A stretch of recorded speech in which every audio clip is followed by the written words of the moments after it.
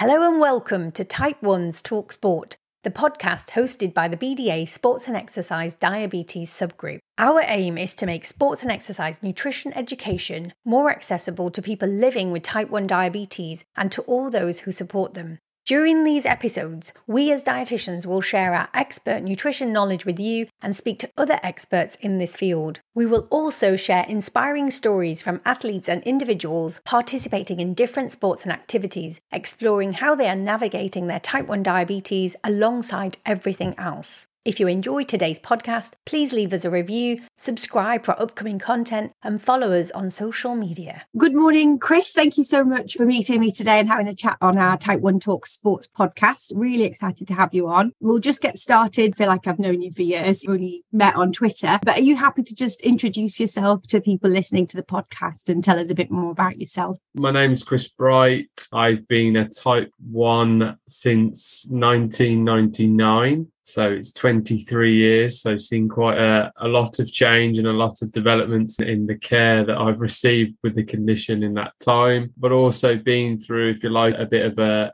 career or a part-time career in wanting to do as best as I could in football and futsal, alongside obviously the challenges that balancing that with living with Type 1 has brought. So yeah, diagnosed quite a long time now, and yeah, utilised what I've been doing in sport to then try and help people as well. So I founded the diabetes football community in 2017 to try and give something back and try and help others that might be finding it challenging or difficult living with the condition whilst being passionate about football and sport. And that's been a major part of my life in the last 6 years. It's just been 6 years since we started it, and it's come such a long way in that time. And the things that we're doing now, I could never have dreamt of. And also then in my day-to-day, I work for JDRF as well. So I work for the leading Type 1 diabetes charity in the United Kingdom, essentially work with community. So putting on community events across the nation, as well as then looking for organisations and individuals to partner with to try and help people with Type 1 as best as we can as a charity as well. So my daily life is taken up with Type 1 diabetes and also my working life as well. So it's a lot of diabetes in there, but I feel very privileged that I'm able to give back in whichever capacity it is, whether it's my personal capacity or whether that's my working one as well. Oh, that's interesting. And you said you feel the need to give back. So is that because how would you describe your experiences with Type 1 growing up? How did the diagnosis sort of come about? Yeah, so I think going back to my diagnosis, if you like, is I think everyone remembers it really well, no matter what age you're at, because it's quite a harrowing change in life. Well, I walked into a GP surgery on September the 6th, 1999. You remember the date. I walked into a surgery, a normal kid, not many worries. I wasn't overly ill either. Because my grandfather had Type 1, the symptoms that were appearing, I think my family picked up on relatively quickly-ish. I mean, I'd probably been having them for maybe a month or two, but because I was a sporty kid and it was the summer, so I was diagnosed in early September. I think some of it was masked by running around, the weather, the need to drink more, the obviously subsequent thing of going to the toilet a bit more, the tired thing, running around in the heat. It kind of masked a little bit, I think, of the symptoms. And then all of a sudden, I think the weather shifted and changed early September. All of a sudden, it carrying on. And I think that was when the need to have a blood test and just get checked because of the family history was apparent. And I walked in on that Monday morning and I didn't know really what to expect, but I think you very quickly know that something's wrong when you see. So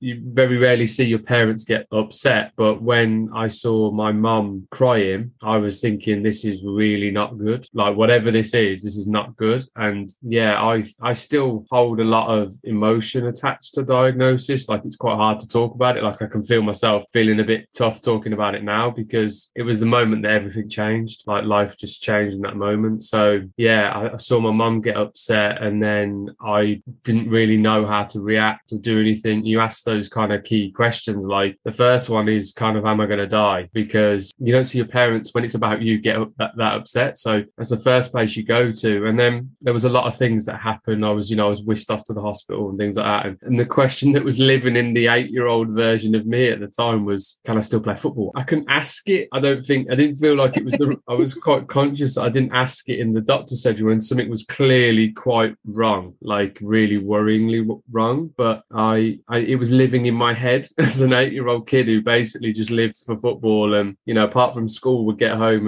and go straight outside to kick a ball around. It was the question that I was just waiting to ask, and it came out not too long into that journey in the hospital when someone said, yeah, you'll be able to play, you'll be able to continue to play. And I think that was my little ray of light that I needed in what was a really tough week. I remember being in the hospital for, I think it was 4 days or so. I remember being on a drip. I remember people coming in to see me in hospital. People from my football team popped in, close friends. Yeah, and I remember going to the hospital school because it was the first week of school. Obviously, September the 6th, I missed all of the first week. So it was kind of weird because then when I went back to school, it was a whole new year. I'd moved class as well because at that time, people would shuffle classes and move people around. And I had everything shifted. It was like, as an 8-year-old, like my whole world had just shifted in a few days. Like all of my school was different when I went back. I had type 1 when I went back. And yeah, it was a lot of change for a young 8-year-old to sort of try and take on. And yeah, hard, very hard. And then you quickly see at the time, the restriction that it placed on my life.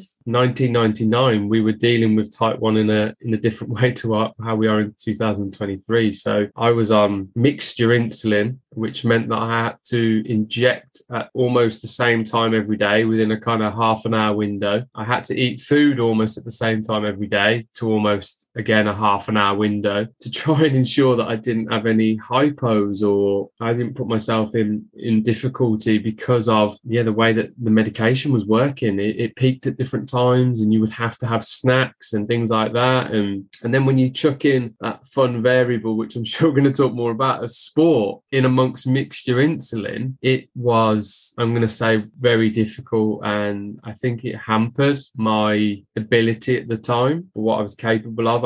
Some weeks in my games, I would be the usual Chris, like I could deliver, I could do what I wanted to do. And then other weeks, it was just, I was a walking hypo, or my levels were too high, and we just, with finger prick testing as well, everyone, we're taking for granted CGM almost these days, how amazing that is. But in 1999, and for most of my life actually tackling sport and physical activity, I was, for the first 5 years, I was on mixture insulin and finger prick testing. Now you're gonna learn a lot about how your body feels to try and tackle sport and physical activity, working with what I would call probably some of the most basic tools of like really like basic, like they were just not fit for purpose for tackling sport, in my opinion. The medication and finger prick testing. When I moved on to basal bolus, you could see that all of a sudden, and the kind of multiple daily injection stuff, it just changed. It almost instantly changed my consistency as a player, consistency in what I was able to do as a person living with type 1, the variability in things. But what didn't compute, and this I held off for a little while because I diagnosed at 8 or 9, I really didn't like injections, and I found it difficult at the start because I really was scared of them. I hated them. And when somebody said, Chris, you're going to have to do more injections, I was like, how does this make this better for me? And I was struggling to see how basal bolus was going to make it better. So I probably held off moving a little bit longer than in hindsight, you would want to, because I just couldn't understand in my head as a young teenager, why I would want to do more injections in a day and almost showcase type 1 more. Like I needed to do more injections. People would see more of what the impact was of living with type 1. And while on 2 injections a day, you almost completely hide it. You would be able to inject in the morning before anyone saw you at school, and then you'd inject in the evening and nobody would see it. And then all of a sudden, you're asking me to go and do injections now in schools. So at lunchtime and needing to test more. But what it did do is give me my life back, really. It did give me all of the flexibility that life should have in it. And I didn't realize that, I don't think I was supposed to. I was too young, I think, to really compute that. And it's hard for a 13, 14-year-old to really get that, I think. So we got there eventually, and it made a huge difference. And those first 4 or 5 years of living with type 1 and the time of my life as well, Nusrat, in terms of the age I was at, between the ages of pretty much 9 when I was diagnosed through to the age of 14, they were on mixture insulin. There was a whole lot of why me. There was an awful lot of, this is really not nice at all, and I'm really struggling with it. And I'm just so glad that, you know, pediatric patients now have more access to psychological support, because I went through life not having that. And I think there was a 10-year-old version of me that really could have done with it. And I think now I'm just so pleased that healthcare has moved in that direction to help people, because that question, why me, as a child is massive. Yeah, I guess a lot of people with any condition at any age probably ask that question. But like you say, at 9, it's a lot to take on, isn't it? Yeah. But I mean, it sounds like you had a good team. It sounds like they were almost like, oh, you need to do that for you, for your sport. So tell me a bit more about that team. Like, what was that like? Or, you know, who was in that team to get that conversation with you? Yeah, big shout out, and I name drop for Di Cluley, because she was the paediatrics diabetes specialist nurse, and she was in Worcestershire. She's been a big part of young people's lives with type 1 for a very long time, and she retired very recently, but she's played a big part in so many young people with type 1, their life. So she was the person that said, yes, Chris, you can still play football and you can still do this, and we'll work with you. She was often the person that did the home visits and came out to our house. She was the really big focal point of the team that I really remember. The consistent part, she was always there for I just can't remember diabetes clinics when Di wasn't around for years, and she made it easier when it wasn't easy. And she played a big part in encouraging me to try and live life, and encouraging me to try and not make sure it got in the way, and, you know, how important football was to me, working it out. There were some good consultants as well, and good dietitians as well that supported in the team from a healthcare perspective. But I don't know whether it's a consistent thing, but like, I always feel that there's one person that stands out sometimes in a team, especially maybe in a healthcare team, that you just connect with and you just resonate with. And Di was that for me, and she was probably that it was just the way she was. She's a wonderful human being. She just made a massive difference to me, and I think to so many. That's amazing. The fact that you're saying that she gave you sort of hope, didn't she? You can play football. Like, that's still rare even to this day. Like, I've spoken to other people for the podcast that are older than you and sort of recently diagnosed and still hearing, oh, don't play sport yet, you know, that sort of thing. So it's fantastic to hear that, you know, so many years ago that was being told. So do you think that was what kept you sort of going with the football? Tell us maybe a bit more about your journey for the football and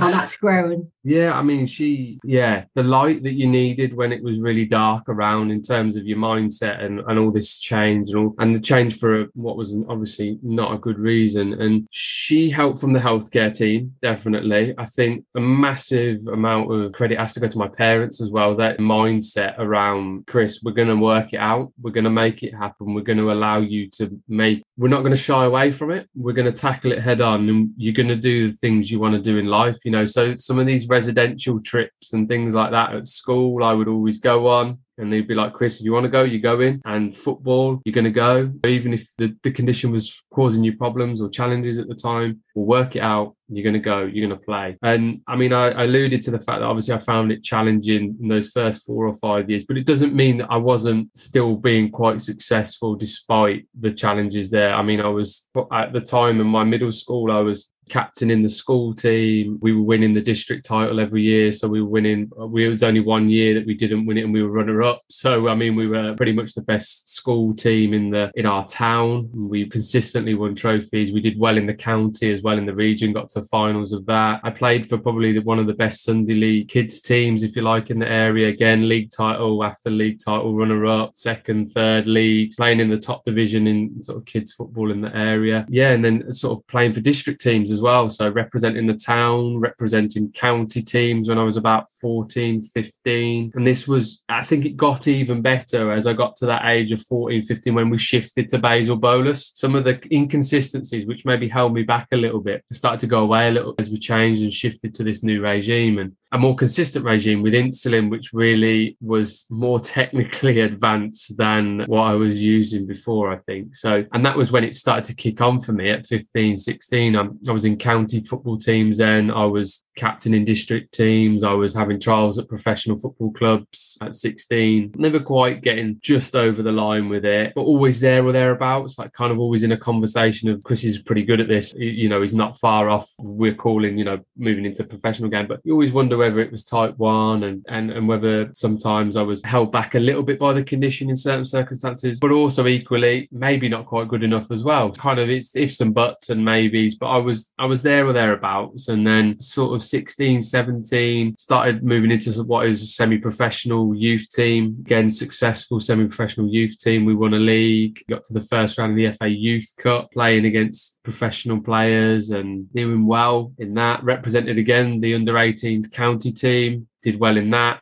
Kind of got to the final of the Midlands counties. So we were a really good side then as well. And yeah, just generally really started to enjoy it then and really getting into my stride, I think, 17, 18, and then 19, went to the University of Worcester. So I went off to do my studies, did my sports degree, played in the university's first team there, football, and started to be paid then to play football as well. Sort of represented Bromsgrove Rovers, Bromsgrove Sporting, who are what you'd say kind of big-ish non-league team in the Midlands in terms of fan base and people supporting the club. They get quite a big turnout. So I got the chance to play there for a few years, and yeah, kind of transitioning into what is a young adult. Difficult period as well, because you're kind of fitting in. That whole fitting in piece is in there. But I think football always kept me on a path where I didn't stray too far off in terms of the neglecting type 1, because there's no doubt at times, I think teenagers, I think there's times we do forget about type 1 and we try and put it to the back of our mind, and we do just let go of type 1 for a bit, and it's very difficult where you've got all this fitted in going on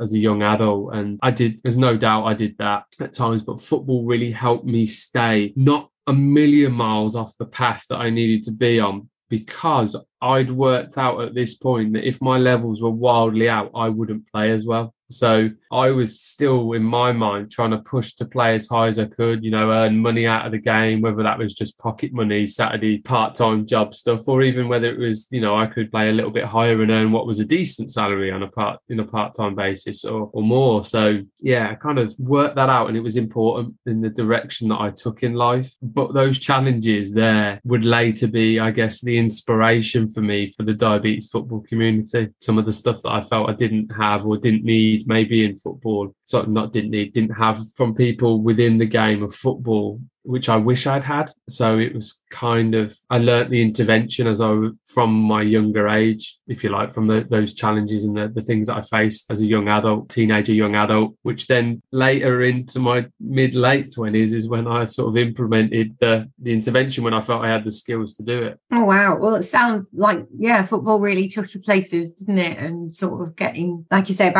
for young adults, I think anyone I've spoken to with type 1 diabetes, there's always a year where you just go, I've not got diabetes, or there's always a year where it just wasn't great. It just seems to be that a bit of period. So it's interesting. And I think it's always possibly during that transition period, because there's so much going on. You've got, like you say, you're trying to fit in, you want to be normal, you've got goals, probably type 1's just getting in the way, isn't it? So no, it's interesting you're saying that as well. So then how did you get into, like, when did this start? When did the futsal sort of community, you said 2017, but is there a gap before that? Was there anything that led to you starting that? Yeah, so I suppose where I am in the chronological order of things, I come out of university, I was playing part-time football. So I was playing for non-league teams in the area, and I was kind of earning some pocket money to go out with as a young adult on a Saturday night. I was basically picking up some money and I was spending it going out with friends and things on a Saturday night. And I was happy doing that for a little while.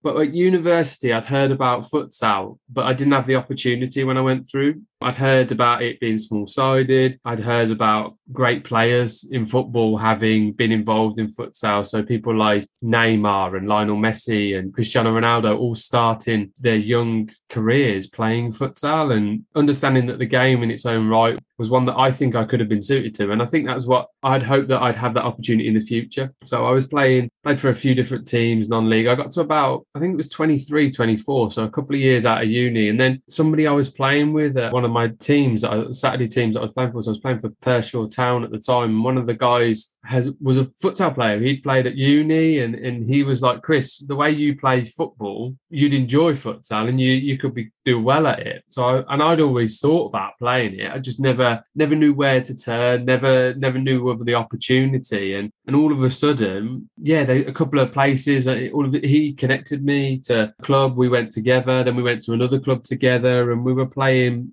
Saturday football and then futsal as well on a Sunday. And I ended up playing for a team called Birmingham Tigers, who were competing in the kind of equivalent of the top tier. There was a few different tiers, and they were sort of regional at the time. I was playing in it was a National Futsal League Midlands Premier. We were playing against some of the best teams in the country. And my first season, I think I ended up being player of the season at Birmingham Tigers, and it was my first season playing futsal. And it's just because of the way I think I've been quite two-footed, technical player, and futsal sort of suits those that are all kind of well-rounded, attacking and defending, because it's quite a fast-paced game where all of a sudden you're attacking, then all of a sudden you're defending, and you need to be able to do everything in equal parts almost. And because of the way I played on a Saturday football, I played in all sorts of different positions. I played at centre half, I'd played as a winger, a centre mid, I'd played as a centre forward. So I'd kind of been all over the pitch, and then moving to futsal, it made a lot of sense. So I was then combining football and futsal for that season, and I had a really good football and futsal season. I think I was one of my best 11-a-side seasons, and also futsal wise, obviously player of the season. So then the opportunity showed itself, and I could go to the next level of playing sort of for national team. It was a case of seeing the interest, because I qualified for two nations. I qualified for both Wales and England, and Wales were really interested straight away, and I wanted to pursue that, and I wanted to play as high as I could. So I was offered the chance to be involved in the Wales setup straight at the end of that season. After that, this was about 2014, 2015. So I went into some national team camps that summer, did reasonably well. I think we had 3 or 4. And then, unfortunately, I had quite a bad injury. I tore a hip flexor in the final camp, and I was out for 2 or 3 months, maybe a little bit longer. It took quite a while. I thought I'd missed my chance because I had not heard anything from them. And then I sort of came back after the injury. At the end of the season, I didn't play much futsal. I just played football. So this was sort of 2015, 2016. And then after that, the end of the football season came. I didn't think anything of it. I'd not played any futsal. And all of a sudden, out of the blue, I got another email invite to say, Chris, do you want to come and, we'll have another look this summer, hopefully you're over your injury. And that was it. I was back in with an opportunity, camped through the summer, and I think late August into September. I was getting over injuries. I was starting to get in better shape and better nick. Did well in the camps and got picked in 2016, end of October 2016. First ever national team call-up, first appearance playing Latvia, Wales versus Latvia, the Velodrome in Newport. We played it. Don't forget it, I guess. It's a bit of a moment where I remember feeling quite emotional in the lineup with the national anthem, and obviously knowing what I'd been through to get there in terms of the challenges with type 1. And for one moment in my life, you can never beat it, but that was one moment where I felt like I had beaten it. Oh, that sounds amazing. Wow. And talk me through, so then what happened next? You keep playing? Yeah. I mean, I was, I had a couple of injuries. We worked out why there was an underlying issue. So I played that game for Wales there. This is the end of 2016. I then played a couple more times. Once more that at the end of 2016, I played in the Home Nations in Wales. We won it for the first time. It was the first ever Home Nations tournament, and Wales won it. But unfortunately, I broke my 5th metatarsal in the first game. So that was tough to take. And that kept me out for almost a year, which sort of at the time and the age that I was, it was tough to swallow. And obviously having just got that taste of sort of being involved in the national team setup, I was like, I came late to it. I was mid-20s by the time I got my first cap. So I was thinking, you don't get that long. You get a window in your life where you can maximise, if you like, physical capabilities, and these memories and these opportunities to play for the national team. They don't get handed out. They're not easy to come by. So I was gutted. So I spent about 11 months out. And then when you spend that much time out injured, you need the same amount of time to get back to where you were. So we're talking like to get back to that level again, I'm going from the end of 2016 to the end of 2018 to then get my next Wales cap, my third one. So there's a long window there of working really, really hard to get back, because when you have a bad injury like that, you're being watched to see if you can get back to that level. And I needed an operation as well on my foot to sort of set it right. And I had to go out and prove it all over again that I was capable of reaching the level, if you like. So we got there. But what really helped in that moment was, and it's that 2-year window there where a lot of other stuff happened. I had a year there where I didn't play. And with the time where I didn't play, this is where I created the diabetes football community. And that all came about because, if you like, I reached my summit, what I thought I was going to achieve in my playing career. I'd played part-time football, I'd earned some money, and I thought, that's nice. That's always something that I've played for some decent club, decentish standard of football. But then futsal came along. I've had this opportunity to represent my national team. I thought in that moment, I'm probably never going to get any better than this. And also nobody can take that away from me. I'll always be a Wales futsal international. I'll have always represented my nation. And in that moment, it was like, Chris, you could help people with this now. You look at all of the difficulties you've faced with type 1. Nobody knew about my story. I'd kept my story of living with type 1 so hidden for 17 years that I'd been living with it. The national team manager, when he picked me, didn't know I had type 1 diabetes, because I made a conscious decision that I didn't want people to know that I live with my condition. I wanted to be judged on what I was capable of before people had something put in their mind that subconsciously could impact their decisions. Now, it's a difficult one for us to talk about because we don't know what subconscious bias and the level of subconscious bias that lives in certain people. So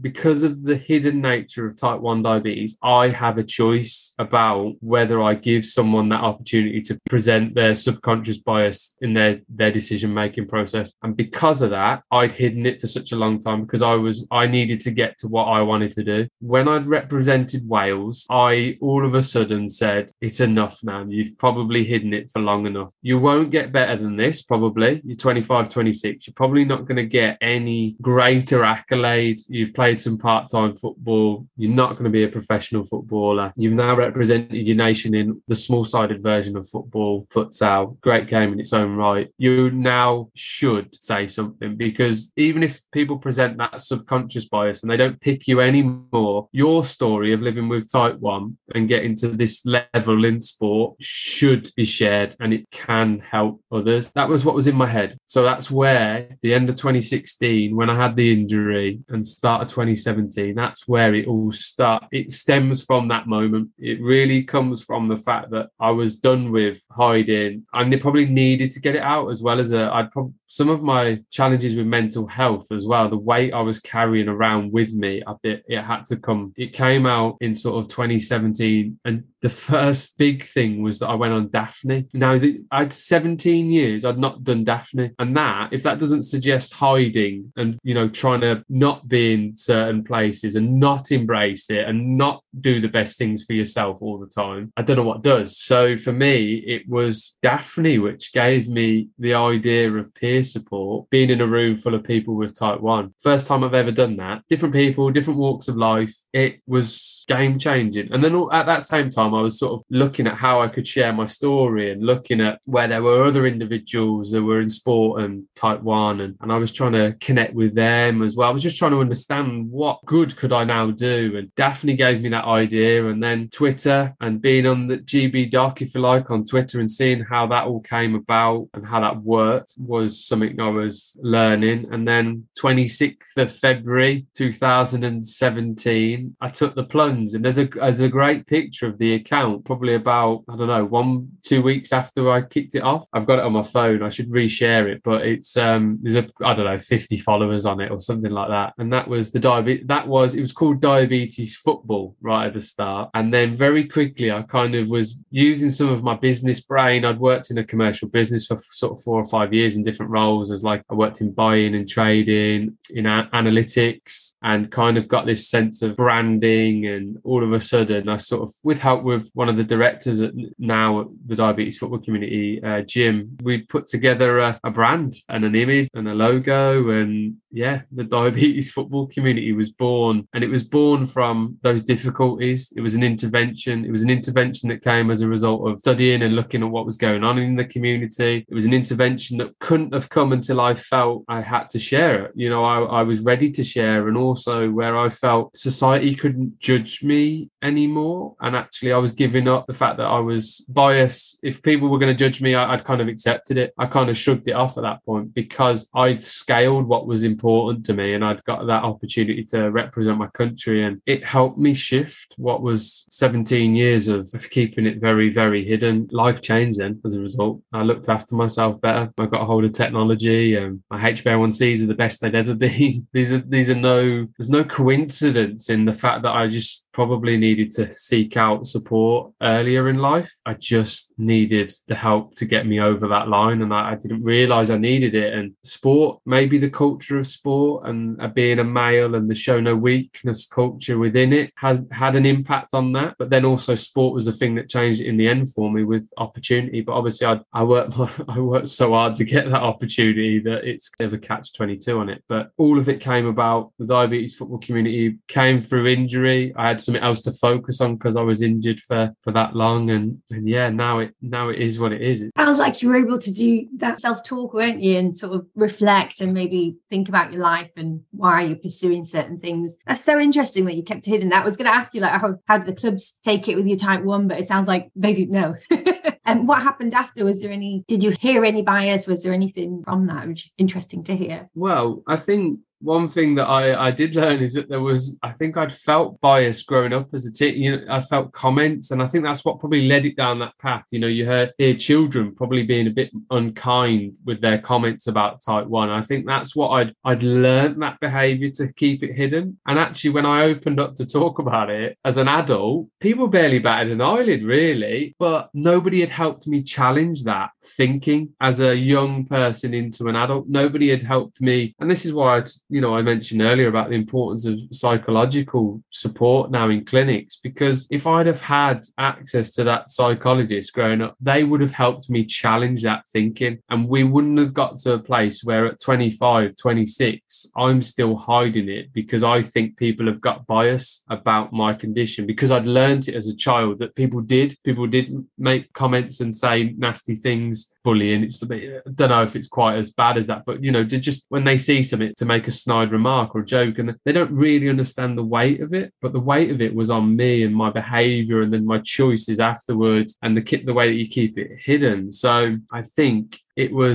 had a big influence on me, teenager, young adult period of my life, that then influenced things that were, as I became an adult, which I wish I could have shaken earlier with football and futsal. You kind of, in a roundabout way, it's helped me and hindered me all at the same time. I think there's a culture within sport which makes you feel elitist. You're hunting down elitism.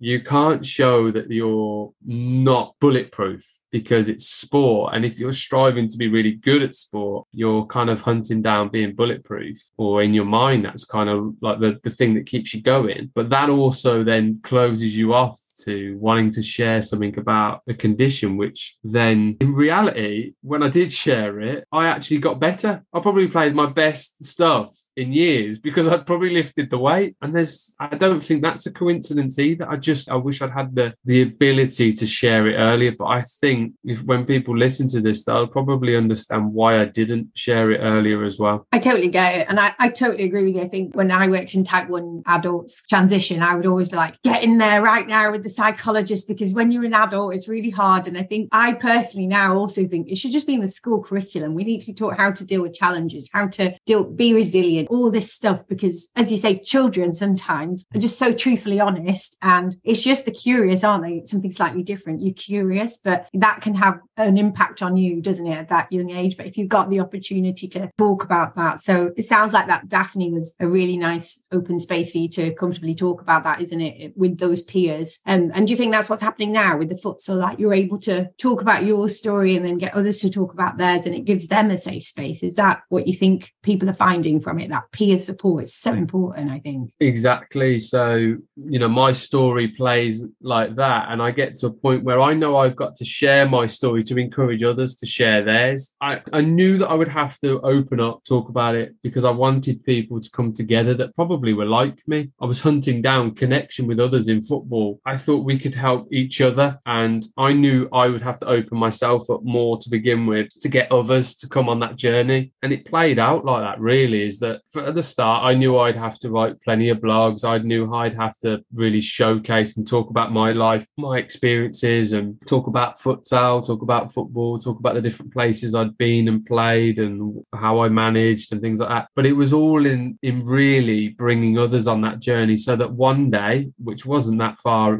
probably 2 or 3 years in, it would flip round. And now I don't really share that much at all, because I knew that eventually everybody else would. The reason it's not, I was like, I didn't name anything after me. I didn't put anything about, I didn't create my own diabetes space. I wanted to create a group diabetes space. And that's why it's the diabetes football community, because it's always and always will be far bigger than any individual that this space can fill. Peer support isn't one person's experience. It's like all of our experiences, and we're all sharing them, and they're all valid in their own right in their different directions. We're learning from each other. So that's why it's the diabetes football community. That's why it's TDFC, because it was I knew it'd be a bit more of me to kick things off, but I knew that eventually we would have a lot of people involved that then would share their experiences, and we'd have podcasts telling stories. We've got blogs telling stories. We've got videos telling stories. We've got WhatsApp groups with stories being shared in every single day and questions being asked. That idea of peer support, which has helped so many people in these groups in ways that I think it should have, which I was trying to think of the right way of putting it should be given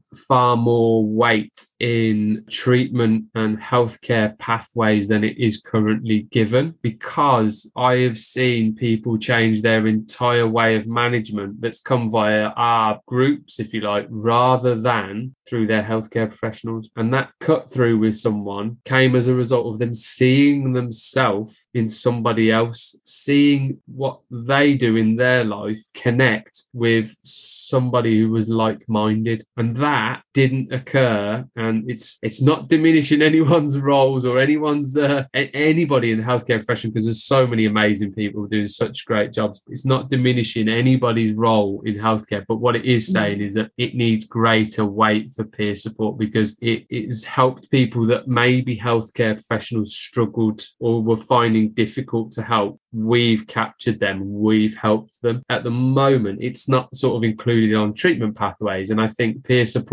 as a tool and as a mechanism for healthcare outcomes should really have an opportunity to be seen in that pathway. For me, it has to be. I think the way I've seen it develop, we probably need to do more research on peer support. We probably need to demonstrate and evidence its impact on people more than we have to really get buy-in, because I understand research is important for pushing things like that. One of the main reasons I wrote my recent book chapter was because I knew to push this idea of peer support forward, you need to be utilising as much and creating as much evidence as you can in different formats for different people to see, to ensure that we can drive that idea forward. Yeah, peer support's just been massive for me individually, but also in helping such a wide population that's not just the diabetes football community either. It's bigger than that. As we know, GB Dark and D Dark, and across the globe, there's just so many great advocates and great people connecting through peer support. That's amazing. And the fact that, like you say, you talked about it at different levels, isn't it? It's quite therapeutic, I would say. I bet after hiding it for so long, you're just finding it so good. I mean, I really like this idea idea of bringing it into the treatment pathway, I think you're right. There is something there, isn't it? I know I used to work 10, 15 years ago on the final injury ward for people from like armies, and we used to push them into sport. Like that was the number one pathway, because actually to give them hope that they can do stuff and become part of an Olympic team, you know, it just seemed to be part of that healing process where they can meet others. And I totally also get what you're saying with healthcare professionals. Like we're never gonna, if you don't have type 1, you're never gonna know what you're going through on a day-to-day basis. And you know, as much as we work it and live it and breathe it, it's not the same as living with it. And that's why I always encourage everyone I know, like I do quite a lot with the different charity, really push healthcare professionals to do that as well. I think it's a huge part of learning to see what it looks like day to day. I don't know if that's what's led you to JDRF as well, like, but tell me a bit more about that community, because it sounds like you're also just keeping on building it. You've got your book, you've got your blogs, you've got the podcast, you've got the actual community, and now you also do that for work.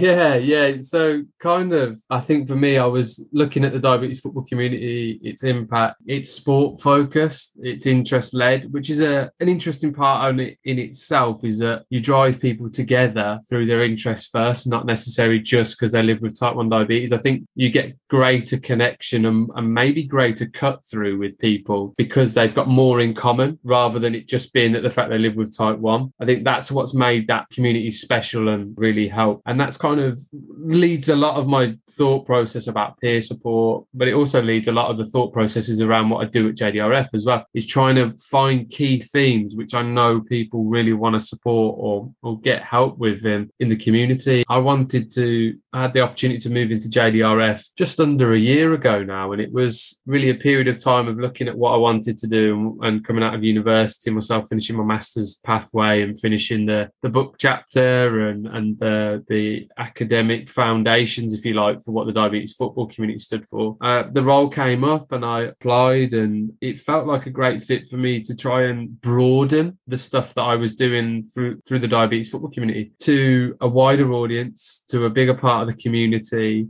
to really try and utilise what JDRF stands for, and if you like, the brand of JDRF, to try and continue to push for the best for people with type 1 lived experience, bringing that through, working really hard in our community engagement team to work with other organisations and work with other individuals to try and ensure that every single day at JDRF we're trying to improve the lives of those living with type 1, whether that's through the work that we do in research around prevention, the cure, and then daily treatments and technologies and research into them, or whether it's with our events that I help to deliver, community events across the United Kingdom, or the information and the content that we put out there, or even the projects that we're involved in, shaping and influencing on behalf of the community, using that lived experience and the patient voice to really ensure that the things that happen for people with type 1 are really, I hope, representative of their views and of the people. So it's been a big part of why I wanted to get involved, is that I felt I could do things more broadly and have, I hoped, a bigger influence. Yeah, so far it's been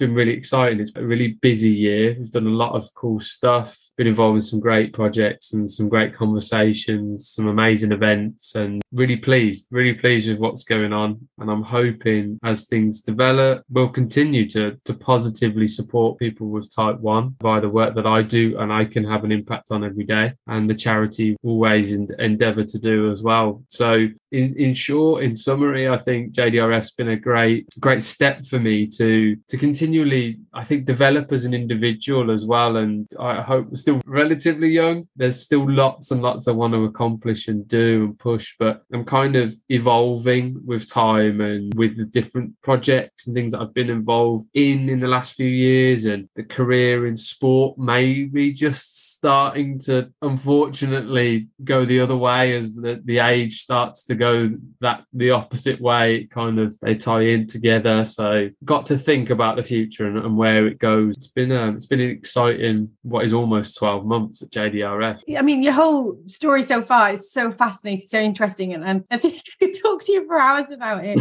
But tell me about this book, and what's it called, and how did that come about, and maybe where can people sort of follow you, hear you? Because I think your platform and your voice that you're using for positivity and sharing, I think it's amazing. And I think this community of like sports, exercise has been growing. I think, tell me the chapter, where can we find you? Yeah, so the book chapter is in a book called Critical Issues in Football, focused on the diabetes football community. So the chapter focused on the research that I did for my master's program about the foundations of the diabetes football community. It talks about peer support, stigma and overcoming it, and temporary identity and disability diabetes identity. So there's some really hopefully interesting subjects which not always in the forefront of the conversation around improving outcomes in diabetes. So yeah, the book chapter's out there, pretty easy to find and in Google as well, which is great. And then in terms of platforms and stuff that's got going on, so the diabetes football community, easy one to find. So it's www.thediabetesfootballcommunity.com is the website. You can find the podcast lives on there as well. It's called the Diabetes Dugout Podcast. You can see all the links to the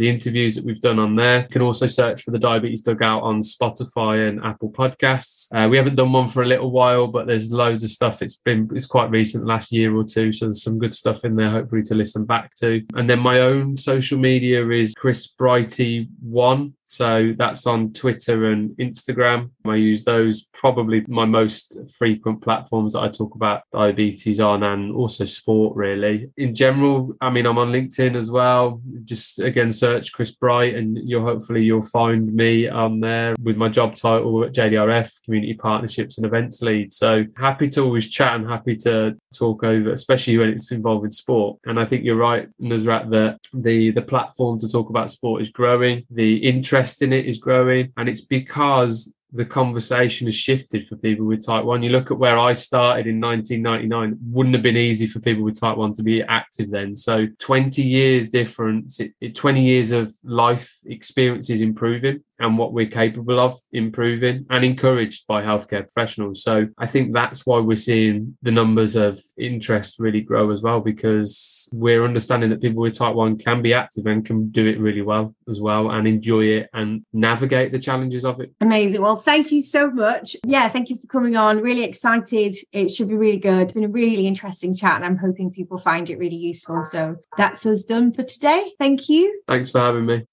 Thank you so much for listening, and we hope to see you again in the next episode. Remember, if you have enjoyed today's episode, please leave us a positive review, subscribe for upcoming content, and follow us on social media at BDA_SEN Diabetes.